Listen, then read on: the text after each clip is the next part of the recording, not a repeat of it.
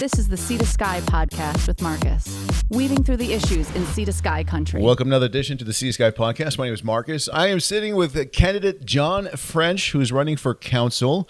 The first to announce, I think, of all the candidates for either mayor or council. You're the first to come out of the gate and say, I'm running. Definitely amongst the councilors. Susan Chappelle that's right. was pretty public about running for mayor long before me. Yeah, she was public about it, but was she official? I think you were the first official one, weren't you? I'm trying to split hairs now. At this Sure, point. yeah, you totally are. I need to be right. Well, hello, Marcus. It's good to Hi. see you again. How are you? Good. So, John, you've been here forever. You were born and raised here. I was going to make a joke by saying what in the 50s, but no, that's okay. Well, what took you so long, essentially? I mean, you've been involved in local politics and policies. You've been in journalism for so many years. You've covered everything that has to do in this town. You've been very much involved, especially in the chamber and a lot of other things. Why now? Well, it was really all about circumstance before this election. I looked at it in 2011, and my children at that time were young. Quite young. And I was working at a job that I enjoyed and didn't want to leave, but felt I would have to leave if I ran for politics. So opted out in 2011. And then 2014, pretty much the same circumstances. My kids were a few years older, but knowing the amount of time it takes to be a counselor and time that I'd have to be away from my family, I was not looking at it favorably from that perspective. And again, I was working as a reporter, a journalist, and really enjoying the work that I was doing. So just the timing was never right. I looked at it. I talked about it. You talked a lot about it. Yeah, I did quite publicly. And, many people thought I was going to go for it, both of the two previous elections. And ultimately, after looking at it, I concluded the timing wasn't right. And then now this time around, my children are 17 and 19, and they both live away. And so they have taken the time with family thing out of my hands. Your wife doesn't count. Well, and she does count, really, because she was the final factor in both of the two previous elections. The two of us concluding that the time wasn't right for me and for my family. And this time around, she's supporting me 100%. And she gave me the green light, so I'm in. I've been told by previous counselors that if you want to run for council, because I was thinking about it myself, if you want to go run for council, you need to go to your wife and she needs to back you 100%. Yeah. Because the amount of time, the amount that's going to be involved, people are going to be in your face, social life, you want to go out somewhere, someone will come and talk to you about something. So your privacy is pretty much out the window, which is kind of weird when it cocomes down to local politics, especially in Squamish. And local politics in Squamish has pretty much evolved into something different, I think, in the last 10 years with the way the town has been growing, the way I would say the demographics have changed. And so, John, I mean, you've been here forever. So how do you see the change? Is it a positive change, good change? How are you going to adapt to it? How are you going to represent the people of Squamish? Holy, that's a lot of questions all in one. Oh, I know. Well, how I will categorize the change is, it's change. And whether it's positive or negative, I think that every single individual will decide that for themselves. And for me, from my perspective, Squamish now is a dynamic community that doesn't look at all like it did in 1985 when I was in grade 10. Above and beyond the population increase, this town has matured a lot. We have a world-class resort to the north, which has developed itself in my lifetime to truly become an international resort. And we have an international big city to the south. And Squamish has been forced to grow up and follow those two international destinations. And it's brought some big talent to our community. That has caused Squamish to be far more sophisticated than it sure was in the 1980s, when it very much was a logging town, an industrial center. We're not that anymore. Industry, for the most part, is gone. And that changes the dynamic significantly of the community from my perspective. And I think most people will totally agree. And then another thing that has really caused us to mature in ways that I never would have guessed when I was growing up in the 80s is the introduction of higher education with Quest University. We don't quite have Capilano University's involvement in the community the way we did through the 80s, but the number of private schools in our community, that was unheard of in the early part of the 1990s when I started my journalism career here in Squamish. So change, yes, and maturity for sure. And I have seen a lot of change in Squamish, and I'm anticipating I'll see a lot more before I'm done. Oh yeah, Squamish is in a state of transition right now. The old government has pretty much done a lot of research and a lot of planning towards a big transition because we're having lots of growth. I mean, we're building homes, a lot of development. We're trying to bring in new business. So I mean, there's a lot of different issues going on now than I would say back in the 80s. And what issues do you think should be addressed mostly here at this point, at this juncture in Squamish? Number one is economic development. And economic development for me touches out into a few different places and two key: housing affordability and regional transportation. So let's just look at economic development for a second. We're a community that empties out Monday through Friday. You know, north and south commuters are gone at 6 a.m. and they come back home at 6 p.m. And that does not really make a true community. When so much of our population is not truly connected to the community as the community, it creates a dynamic that it's not tight. So jobs right here in Squamish. Let's find ways to reduce the number of people, the number of smart people who are bailing out of our community every day to go to work somewhere else. And I have some ideas around job creation, and most of them lie with the private sector because we've seen over and over again, it's been proven, it's been shown that government as a job creator is not a great idea. Leave that up to the private sector, the people that are really good, the entrepreneurs at creating jobs and opportunities. But getting the private sector up here, though, you have to incentivize them, right? Like, why would they basically uproot and come to Squamish when they might lose one or two staff members that don't want to move up to Squamish? So there's some incentivization that needs to be done, I think, to bring some companies up here. Do we have room for that incentivization? Because yes, we need to diversify the economy, but I mean, the budget's kind of tight. Yeah. The budget is the budget, and the amount of money that we have to work with is the amount of money that we have to work with. And I take a look at what the Economic Development Department of Municipal Hall is doing. I think they're doing some great work, and I think they have great work ahead of them. So that is a relatively new office, and economic development is a marathon. It is not a sprint. It is a long-term initiative. And I believe that the economic development wing of Municipal Hall has a long-term vision. I want that group of talented individuals to be empowered to do what they know to do and continue the good work that they're doing. And then in conjunction with that, I also want to look at policies within Municipal Hall that get in the way of business. Let's take business permits, for example. Building permits, rather. If you want to put an addition onto your house, you need a building permit. It takes way too long for you to get that building permit. Yeah. 6 to 8 weeks. And there are businesses who won't do business in Squamish because of that lag. There are communities around British Columbia you can have your building permit way quicker than that. So let's get that sorted out. That is an incentive to business. And in theory, that's not going to cost a whole lot of money because that is simply looking at processes at Municipal Hall and figuring out how to improve those processes so the building permits can be issued quicker. I don't exactly know what that looks like, and I know there has to be a discussion around it, and the 6 other members of my council will work with me to get that process figured out.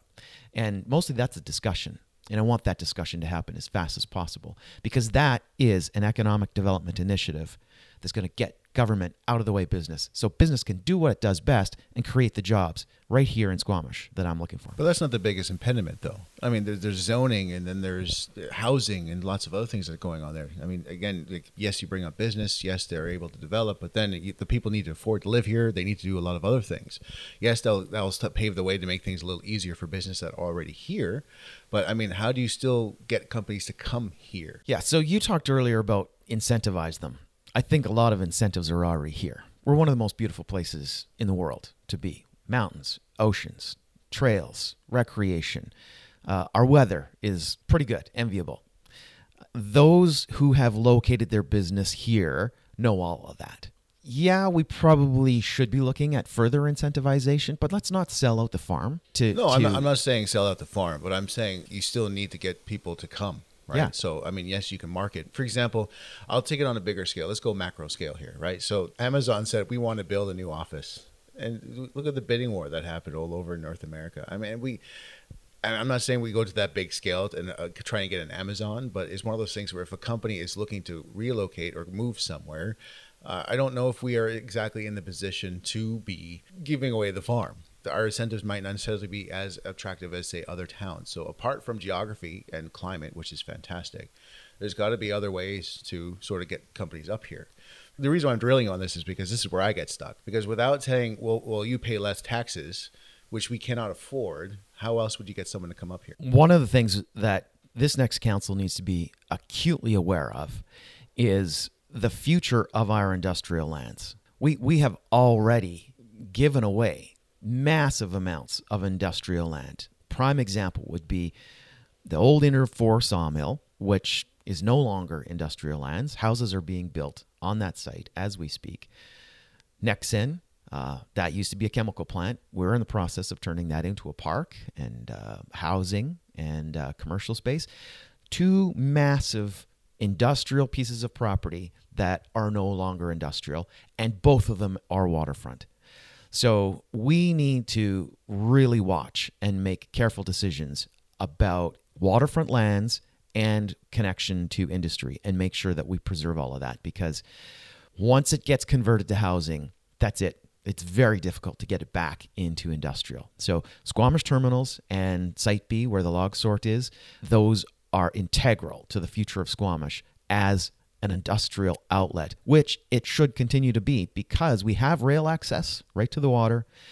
We have road access right to the water, all key to industry. And then the former BC Rail lands, that is currently industrial.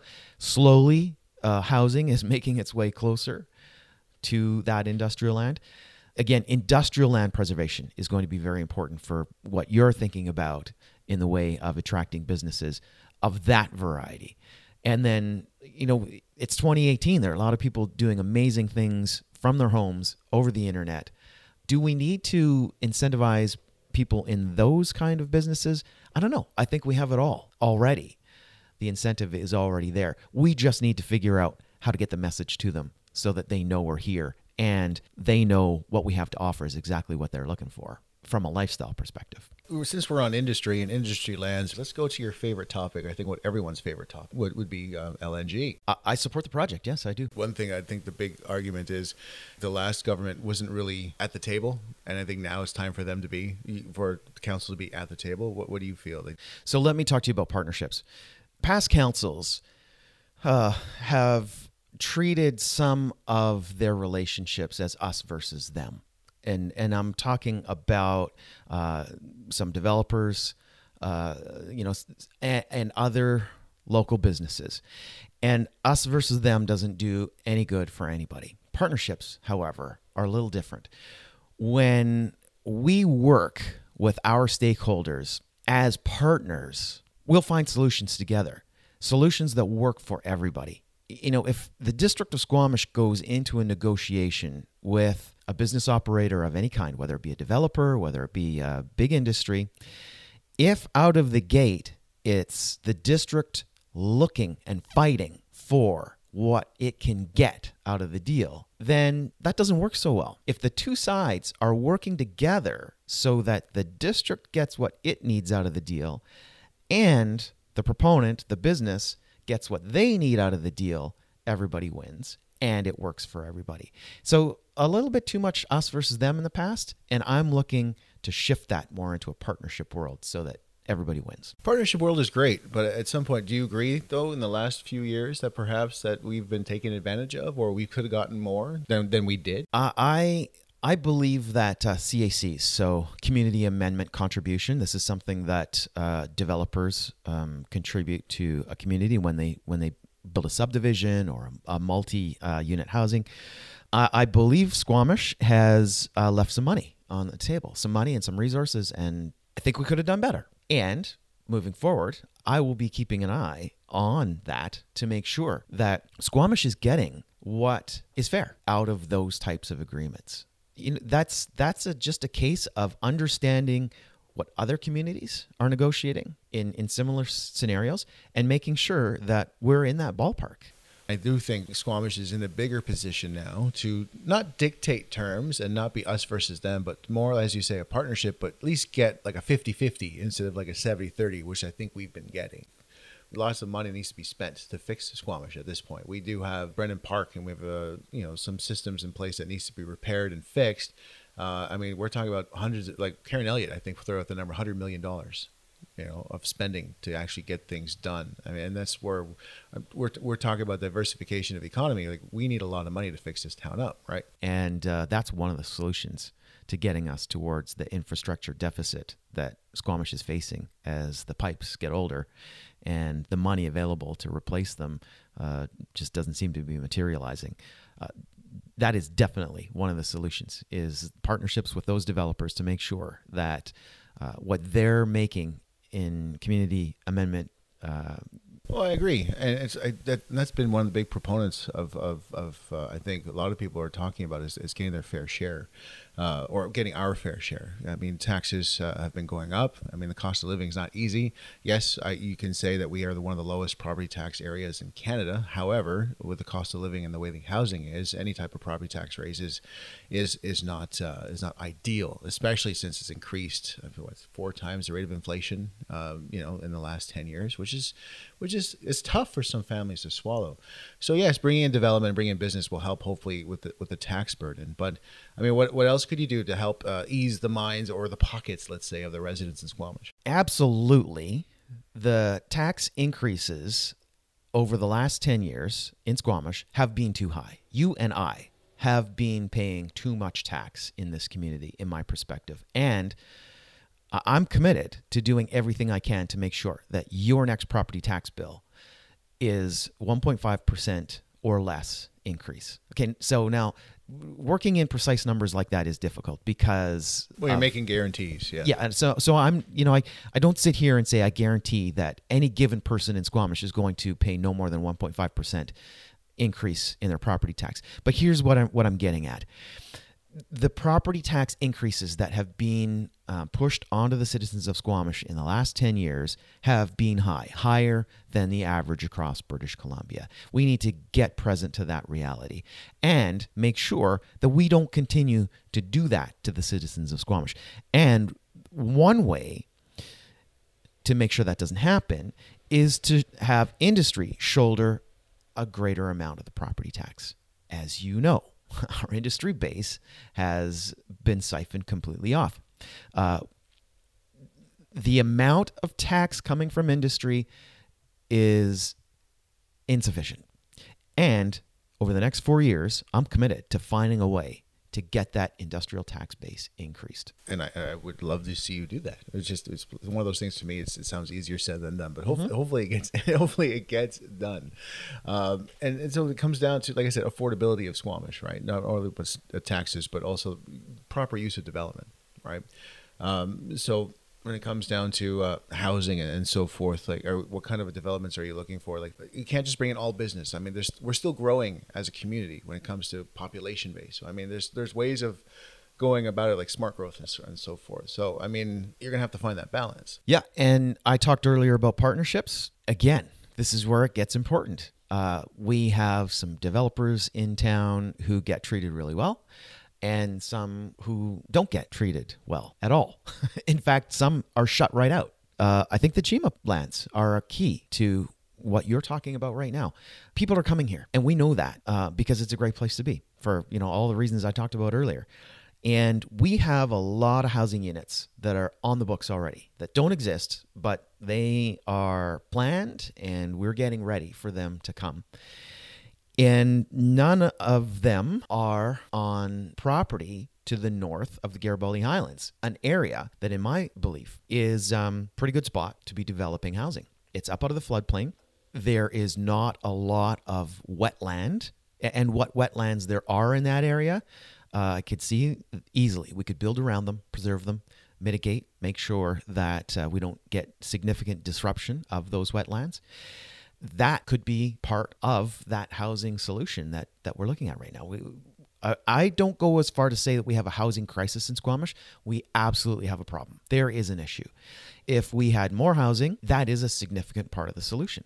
And we have developers who want to bring that housing and are being shut out of the market. So we need to look carefully at the thousands of units we already have on the books and make sure, as you said, that we apply smart growth principles to those developments. I want to draw your attention to Government Road from the Malcolm River Bridge to the BC Rail lands. So that stretch has seen a lot of change in the last 10 years. Density way up, trees just wiped right out.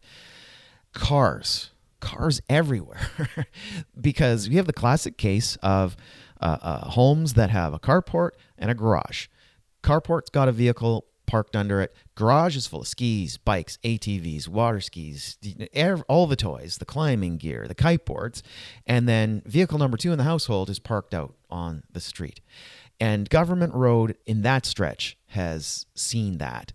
And it looks like the density is only going to increase in that area. We need to be smart in planning areas like that and think long term and make sure the mix is appropriate for the neighborhood, because it's my belief that that stretch of road is going to become an undesirable place to live because we're packing too many people, too many cars into too small of an area. Someone would say the same thing about downtown Squamish. Yes, I would say the same thing about downtown Squamish. With the one way in, one way out, and then the Jumar, which is a nice hot button topic, which I think was a failure on many levels of government on that one. School board, the municipality itself, the way that it was zoned. So, I mean, there's got to be some relief there. I mean, you're just not going to let it build and then leave it as it is. I mean, there's going to be some remedies there, or is there any plans to like maybe build a second road of Squamish, pave that back road in, and then talking about also densifying downtown by increasing buildings for them to build higher, 6 or 7 floors. I mean, is that part of your vision? The density downtown, what we already have and what's already on the books, I believe that's it. We have filled downtown once the existing proposals are completed. So within the next 10 to 15 years, I believe that is it for the downtown peninsula. That place is going to be bursting at the seams when it is built out to what we have on the books at this point. So again, that's where places like the Chima lands become really important, because we need to look at that for long-term planning. And Quest University, there's some room in that area for future housing developments. And then up the top of Valleycliff, there's room there for future. Well, Valleycliff, again, it's only one way in, one way out. I mean, you're going to start paving some roads somewhere. Yeah, and one day are we going to have some kind of connector between the backside of Valleycliff and Garibaldi Highlands? Maybe. The trails are there. The trails are there. There were logging roads. Well, the trails are built on former logging roads. I think about back to the 1970s when people who really wanted to get from the back of Valleycliff to Garibaldi Highlands, if they had a beater, they could do it, and they did. So, the corridors are there, and the connectivity is there for long-term planning. So where is the priority list then for the connectivity? Because if we were densifying downtown, and there's a lot of projects going downtown, again, we only have the one way in, the one way out. We do have that back road, the estuary road. I mean, you can pave that. I mean, there's a lot of things you can do. Is that priority to get sort of the traffic moving? We do have lots of cars in town. Yeah. Well, from my thinking, higher priority alternative way in and out of downtown, a higher priority than the emergency access road that you're thinking of that skirts the estuary, would be some kind of connector into the old Interfor sawmill site, a bridge over the Malcolm Blind Channel. So Pemberton, let's see, where the old senior center, the BC Hydro substation. So, and the train bridge, somewhere in there, there is strong planning already in place for another way in and out of downtown. Well, that's good. It's good to see we were able to get in and out, especially with all the densification happening.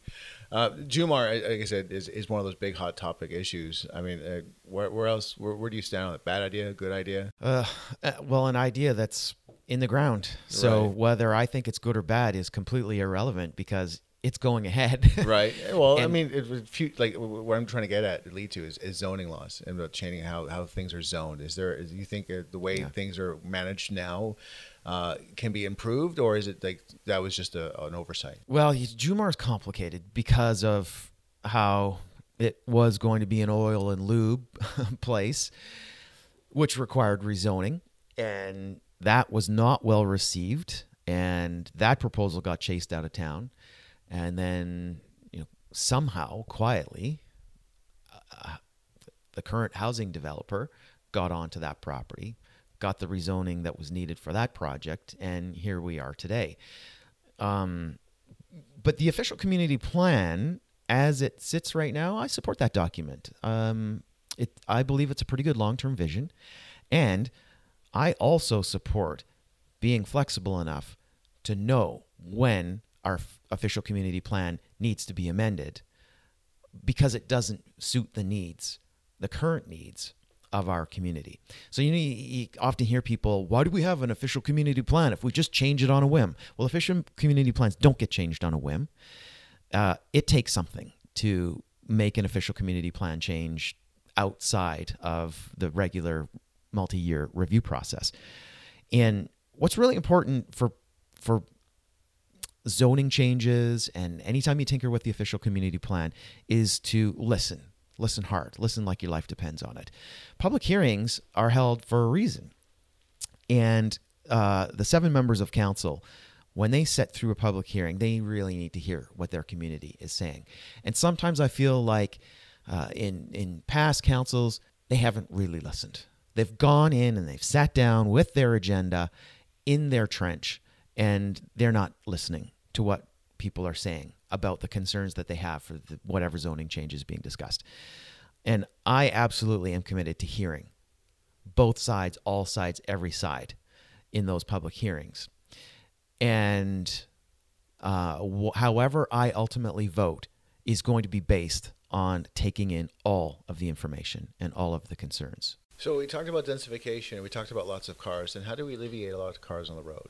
We talk about transit, right? And so transit, I believe, is one of the biggest issues we have in Squamish. It's I think one of the polls stated that transit is huge, especially up to Whistler, and the Greyhound is no longer operating.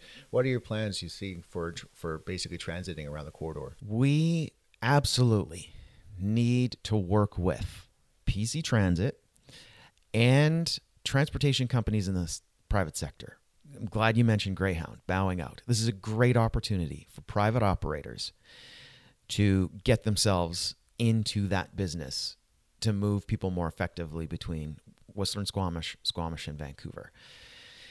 By working with the private sector and BC Transit, I'm confident we can come up with transportation solutions that are going to make it easier for people to get around regionally. Because right now we have a scenario where there's a lot of households in Squamish with 2 vehicles. And that creates all kinds of challenges. For homes that are small and have a small footprint, it means one of the vehicles, maybe even both, are being parked in some kind of public situation, whether it's on the street or a school parking lot, like wherever people can find parking, they're finding it. And regional transportation just needs to be easy for people so that there isn't a need to have 2 cars in your family. People can get away with 1 because it's easy to hop onto a bus and get from A to B, whether A is from downtown to Brackendale or from downtown Squamish to Cole Harbour in Vancouver. Well, there are plans, like there's been research, there's been planning, there's been lots of studies, tons of them. All the studies, the research, the money that needs to be spent to create transit between here and Whistler. Just Whistler was never coming to the table and making that deal. It seems like the new mayor up there, I wouldn't say a new mayor, this guy is running unopposed. He's interested in creating a sort of a transit system between Squamish and Whistler, which would benefit. But there have been some smaller companies in town trying to fill in that gap. It's just one of those things where I think, do we give them extra resources? Do we help them along? Or we just do, you know what I mean? Like, how do we increase the service? I believe there are discussions underway right now. Like, I wouldn't be surprised if there's some kind of public transit announcement for the Sea to Sky corridor before our election on October 20th. I actually hope that happens because I think that will be a good initial springboard for us, Squamish, as a community, to get to the next level on regional transportation. Because it's not all up to BC Transit. It's not just Resort Municipality of Whistler, District of Squamish, and BC Transit to get our transportation situation sorted out. It's way bigger picture than that. And it's way more buses than that. And that means including infrastructure. That means getting private company to step up, right? Yeah. So that's what I'm saying. We come back to the incentivization question. Right, we have to help these companies come in and set up. Right? Do we though? I don't know that we do. That's what I'm asking. let's let the entrepreneurs do what entrepreneurs do best. And, I'll point to a specific company that I think is doing some amazing things right now in Squamish. That's the Squamish Connector. It started off, I believe, with one bus, and I believe they have more than one now. This is a company that has grown with the community. Well, we, in the transportation sector, we need more operators like that.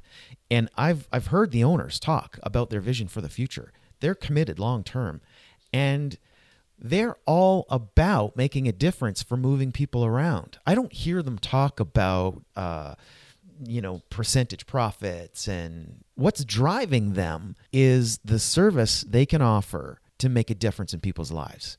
And those are the kind of entrepreneurs that I want to see locate to Squamish, because they're the kind of people who get that we live in an amazing place and they're here because they want to be here, not because they've been incentivized to be here. Now let's sort of switch gears a little bit. Now, when you get elected, it seems like a lot of the incumbents are pretty much gone. You're going to be with a whole new crew, and also with Karen and Susan running for mayor.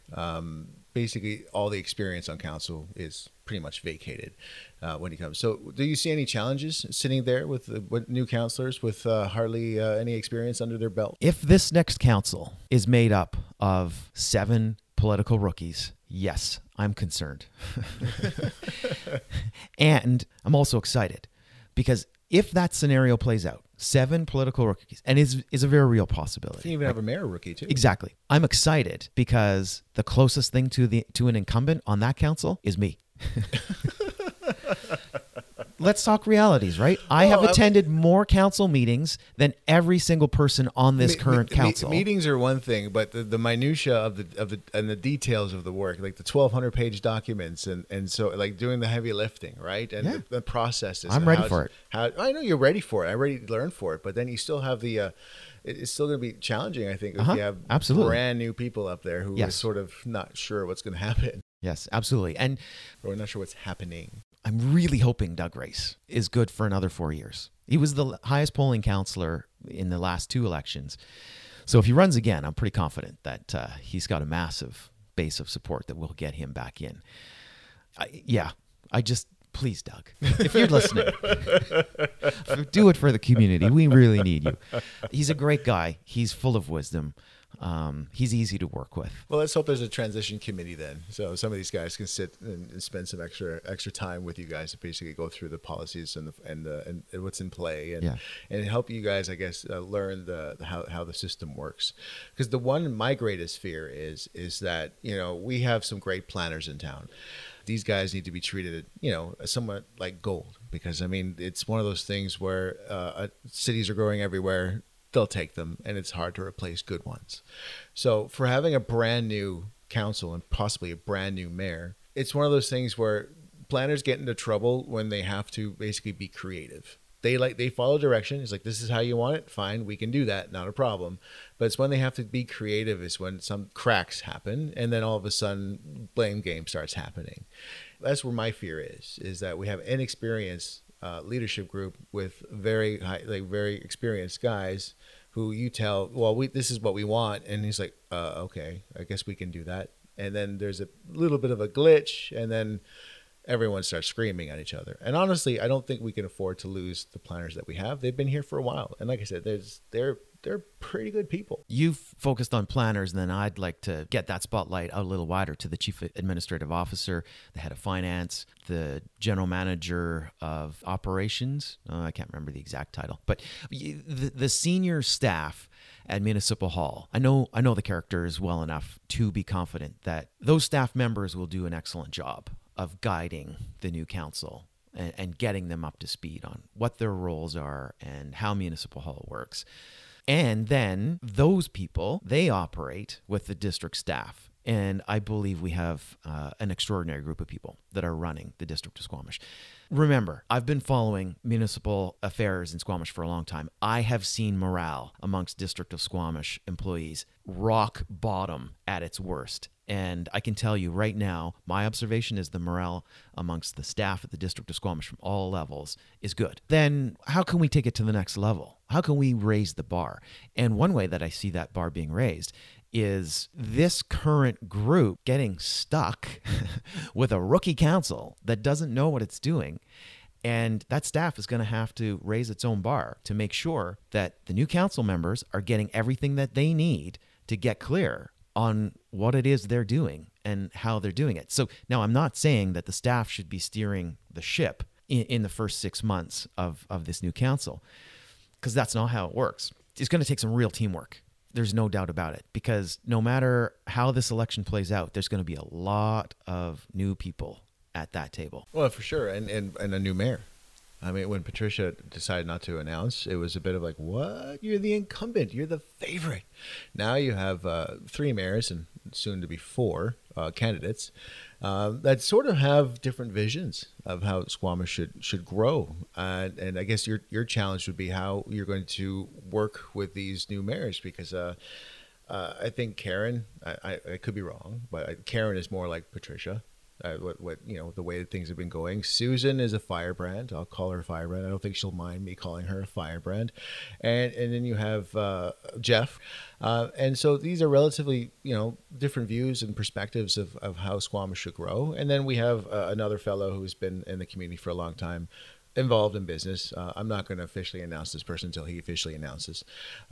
So you're looking at working on a council with 6 different people, possibly 6 different views, and a mayor that might not have the same vision as we are accustomed to. So from a campaign perspective, I am running my council race on my terms, in my way, and I am not getting distracted at this point around what's going on with the mayor's race. Here's what I know. Of the 4 people you've just mentioned, I have met with all of them, and I'm confident that whoever gets in, I will work with them just fine. Their characters are all quite different, and as you point out, their politics are varied, and whoever gets in, I am excited to work with that individual. They all have their own strengths, and they all have some weaknesses.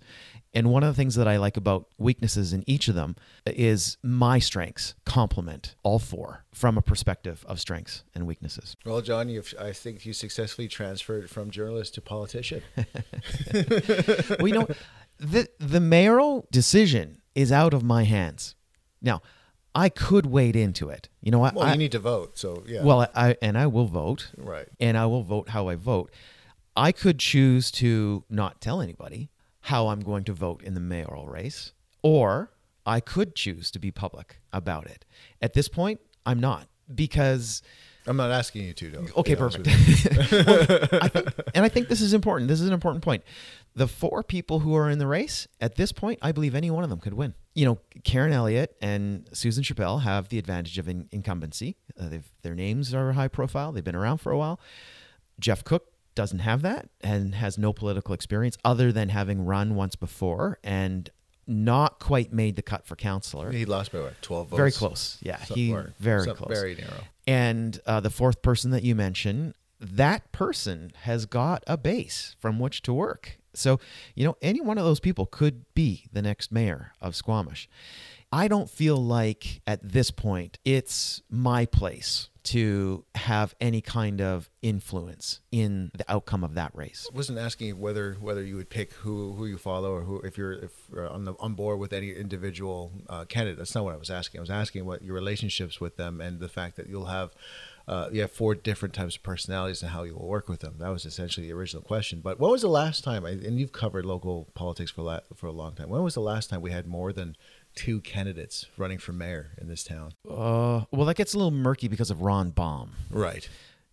He's 4. He's thrown his name in, and then 2 weeks before the election said, "I'm out. Don't put a tick beside my name." Okay, so if I flip back into my history book, a key election in the late 80s or early 90s, it would have been early 90s. There were 3 mayoral candidates: Chuck Harvey, Corrine Lonsdale, and Egan Tobus. And Egan Tobus was your classic union left-wing, big union support. And back in the late 80s and early 90s, the unions were a big force in Squamish.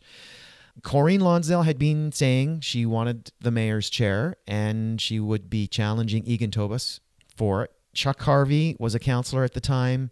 He threw his name into the mix and split the right-wing vote with Corrine Lonsdale, and that caused Egan Tobus to get back into the mayor's seat where he had been before.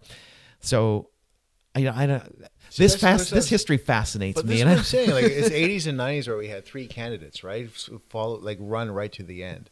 Usually we had, like, you have your 2. There's one time where Terrell Patterson said, I don't want a mayor to be acclaimed. I'm going to put my hat in there, and almost won. Yep, against Ian Sutherland. Yeah, and so now we have 4. So yeah, and I can in my time, I don't know of any election where there are 4 candidates for mayor. there will be 4.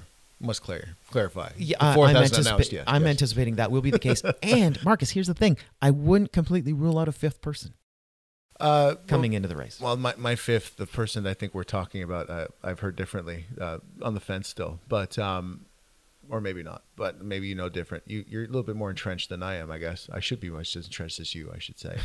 But I mean, that just shows you where Squamish is, right? Where you have 4 mayoral candidates, possibly 5.